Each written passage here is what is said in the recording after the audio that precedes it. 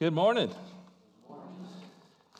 We are in this sermon series that's entitled Elisha and Jesus. Elisha and Jesus, talking about living a called life. I've got some hum, Lila. If we could hum. Thank you, Jim. Elisha and Jesus, living a called life. Our scripture text this morning is taken from 2 Kings chapter 2, verses 7 through 15, where we will look at the call of Elisha through the lens of Elijah's leaving this earth. And so 2 Kings chapter 2 is our text. Let's read that together, starting in verse 7. 50 men from the company of prophets went and stood at a distance, facing the place where Elijah and Elisha had stopped at the Jordan. And Elijah took his cloak, he rolled it up, and he struck the water with it. And the water divided to the right and to the left, and the two of them crossed over on dry ground. And when they had crossed, Elijah said to Elisha, "Tell me, what can I do for you before I'm taken from you?" And Elisha replied, "Let me inherit a double portion of your spirit." "You've asked a very difficult thing," Elijah said. "Yet if you see me when I'm taken from you, it will be yours. Otherwise not."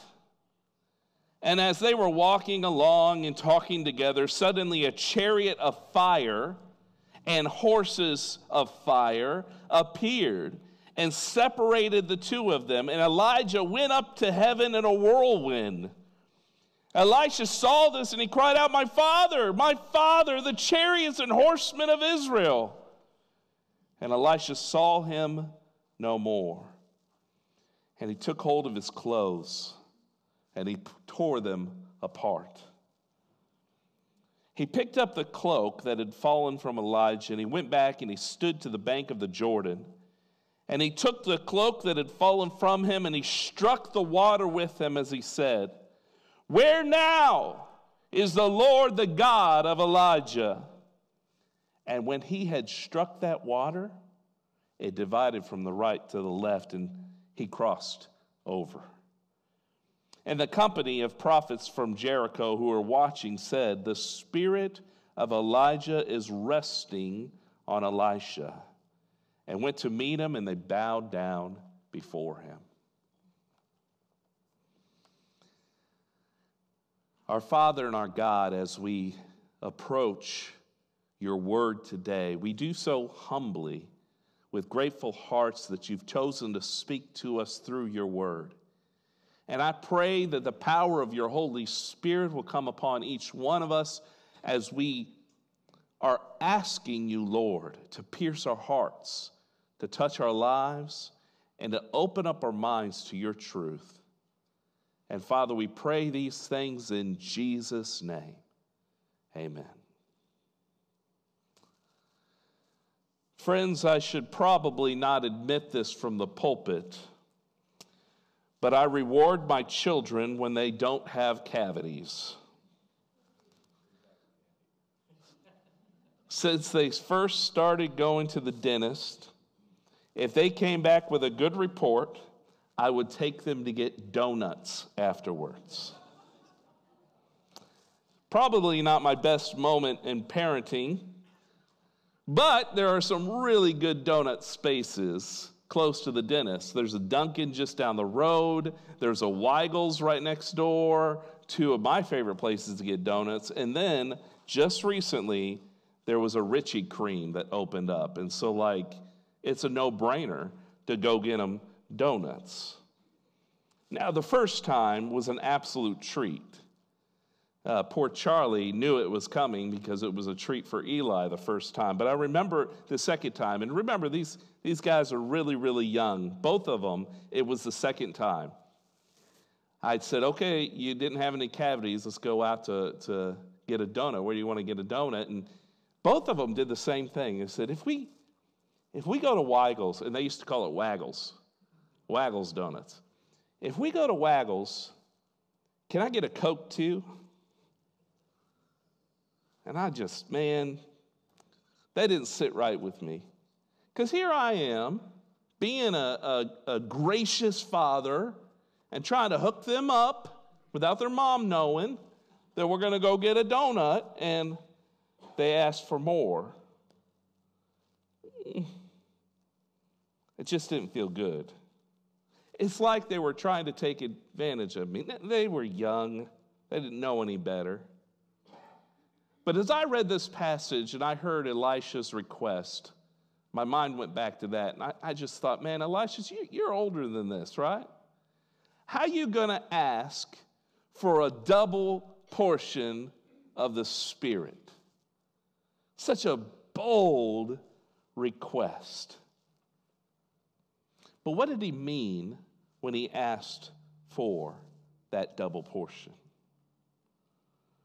Now, in the portion that we did not read this morning, Elijah and Elisha had visited 3 different spots.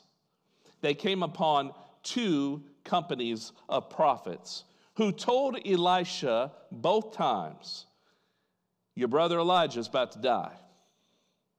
And the Jordan River is now the 3rd spot, and they meet this group of prophets. And Elijah asks if there's anything he can do for Elisha before he's taken up to heaven. Appropriate answers in my mind might be, will you tell me that story, Elijah, when you were fed by the ravens?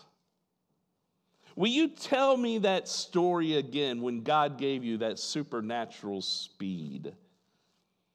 Will you tell me that story again when the fire fell from heaven and gulped up that altar? Or maybe just the cloak that Elijah used to call Elisha. But a double portion of the Spirit. It almost sounds like he's saying, you know, Elijah, you did a great job, but I want to be ranked higher than you at the end of the day. Elijah won 2 Oscars, I want to win 4. You won 2 miracles, I want 4. Ironically, Elijah had 6 miracles, Elisha had 12. One after he died, but 12 nonetheless. But I don't think Elisha is asking with ill intent. In fact, based on this passage today, I think Elisha's perspective on the Spirit is something that you and I can learn from today. So just follow along with me as I share a few thoughts from the passage. I think first and foremost, we need to understand that Elisha understood the enormous call of God. Elisha recognized the enormous call of God. I mentioned that earlier in the chapter, the prophets kept telling Elisha, hey man, Elijah's going to be taken from you. And each time, Elisha's response was, I don't want to talk about it. Yes, I know. I don't want to speak about it. Elisha, I think, knew his time was coming and understood the monumental pressure that was being placed on his shoulders. At this point in history, being a God believer and being a prophet was not something that a whole lot of people wanted to do. In fact, the king of the land and his wife wanted people to worship other gods, and they tried to kill Elijah for trying to bring them back to the one true God. So you've got this battle for the hearts of God's people. And that's hard work. It's dangerous work.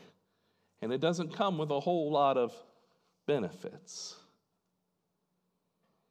It's a weight upon you.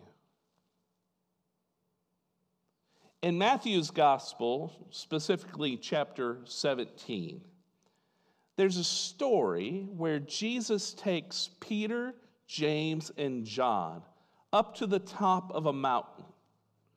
He would leave James and John to pray as he and Peter would go, and he would be transfigured before Peter. And while they were at the top of the mountain, the 9 other disciples are waiting patiently for them at the bottom of the mountain.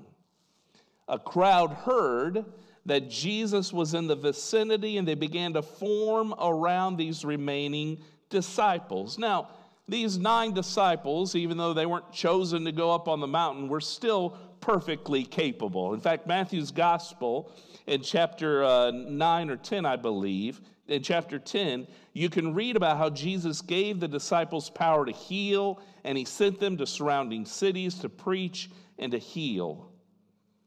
There was this one specific man who approached the disciples because his son had suffered these terrible, terrible seizures. These seizures caused him to fall into the fire. These seizures caused him to fall into water and almost drown. And I want you just to picture this child who's being brought before these 9 disciples who have been given the power to heal, who have been walking with Jesus, and think about the pressure that must have been upon them. Can you see that little child? Probably bruised, maybe a broken arm. The weight and pressure that must have fallen on the disciples as they stared at this poor child who needed healing. I hope after last week you feel the weight of God's call on our lives. And maybe this week, as you sat in your cubicle, or your office, your classrooms, and you listened and read about stories of lost people who desperately need to hear the gospel, did you feel any kind of pressure? Maybe this week you looked around and saw stories of injustice, homelessness, broken families, people taking advantage of other people, and the weight can be overwhelming. Jesus says in Luke chapter 15, verse 4 through 5, suppose one of you have 100 sheep and you lose one. Pause there. That's the weight. You lose one. And the weight is so strong that we're told, doesn't he leave the 99 in the open country and go and find that sheep until he finds it? And when he finds it, he joyfully puts it on his shoulders and so forth, right? This is the weight and the release of the weight. We should feel like the shepherd who lost a sheep. We should feel like Elisha does as he stands holding this cloak. It's a weight and pressure of the call of God. And the second thought I want to share with you is that I think Elisha also recognizes his own capabilities, right? I think he also recognizes that he's Elisha, not Elijah, right? 6 years ago, Elisha was plowing a field. 6 years ago, he was plowing a field. He was a farmer, and now he's got this incredible calling before him to bring the nation of Israel back to God. And I think Elisha knew that he needed an extra step. He needed a little bit more than Elijah. He didn't have the experience, except for plowing fields. And he realized his own ability and humility, I believe. He asked for more because he knew he needed it. I really think the disciples needed that kind of humility. We're told in Matthew 17 that Jesus came down from the mountain with Peter and James and John, and he saw this crowd that had formed around the other 9. And the man whose son was being thrown into seizures, he approached Jesus. And after describing his son's condition, he said in 17:16, I brought him to your disciples, but they could not heal him. They couldn't do it. And whenever I read this passage, I'm always struck with a giant, well, duh. Of course the disciples couldn't heal this boy. 3 years ago, Matthew was sitting at a tax collector's booth. Peter's brother Andrew, who was one of the 9 standing there, he was a fisherman. They didn't teach healing a boy with seizure in tax collector school. Andrew's dad didn't show him how to stop a boy's seizure while they were showing him how to fish. I think likewise, I think we need to understand the enormity of the task before us as God's people who are called into this world. It's not something we necessarily prepared to do our whole life. It's well beyond our natural capabilities. You need a double portion. I need a double portion.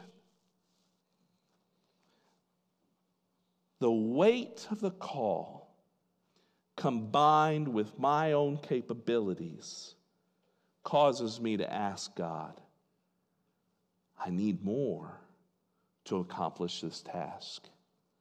Because why? It is not our abilities, it's not our knowledge, it's not our natural gifts that change this world. It's God's power.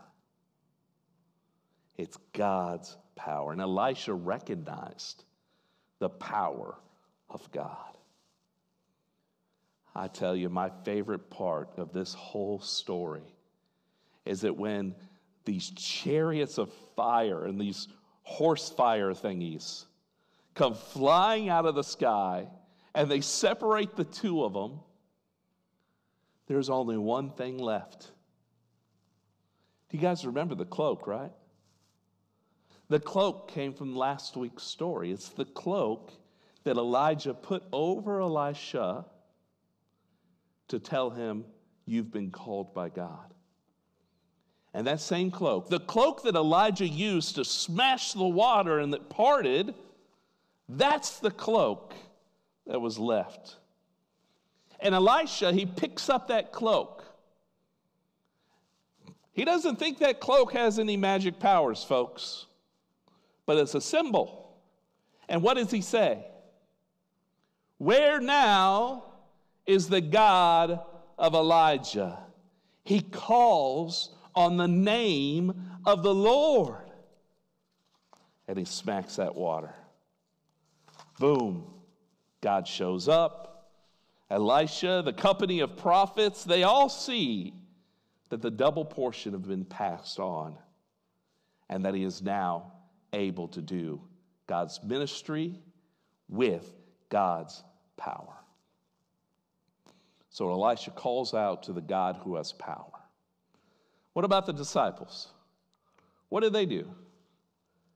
I don't know, but I do know this one thing. They didn't pray. They didn't call on God. Jesus, in fact, rebukes his disciples, and he heals that boy. And later on, the disciples asked Jesus, what happened? Why could we not heal this boy? In Mark 9:29, it says, this kind can only come by prayer. And in Matthew 17, verse 20, we're told, same story, different gospel, because you have such little faith. Truly, I tell you, if you have faith as small as a mustard seed, you can say to this mountain, this is the mountain he just climbed down from, right? Move from here to there, and it'll move. Nothing will be impossible for you. Jesus might have well have said, It's because you tried to do it on your own power. Why has he got to remind them that in order to heal this boy, you need to cry out to God? Why does he have to remind these disciples who have walked with Jesus that you ain't got the power to do it? You've got to call out to God.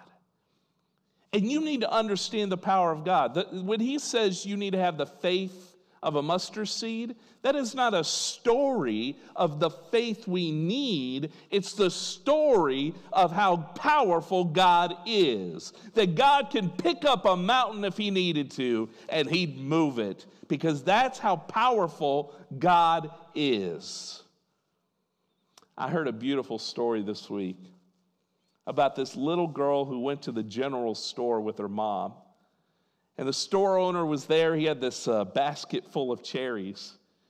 And he felt generous. He said, hey, why don't you reach your hand in there and get yourself a handful of cherries? And she said, no. And he's like, come on. You come in here all the time. I know you love cherries. Reach your hand in there and go ahead and grab you some cherries. And she said, no. And so he reached his hands in there. He got himself a big pile of cherries and he gave them to her. And she said, thank you. And they walked out. Mom was like, yeah, kind of embarrassed me there. He offered you some cherries. Why didn't you reach your hand in there? And her response is the one I love. It's because he has bigger hands. Right? Listen, folks, the disciples try to use their own hands. What did get them? What did get them? Nothing. When Shar and I were working on this sermon series, we were talking about this song, Same God, that we sang today, and how appropriate it is. Because we read these stories in the Old Testament, right? Stories about chariots coming down from the sky, waters being parted, and there's story after story after story of God moving in powerful ways. And the whole theme of the story, the song is this: that God who did all those things, he's still the same God today. And we're saying, God, if you're the same God today, please give me the double portion. Because this world is lost. It's broken. It needs a change. And it's an enormous task, one that you and I have not been properly trained for, but that's okay. That's okay. Because God's power is big enough. Hear me, friends. He has given you a double portion. So you see, as we gather around this table this morning, we eat bread and we drink juice not because it's necessarily delicious.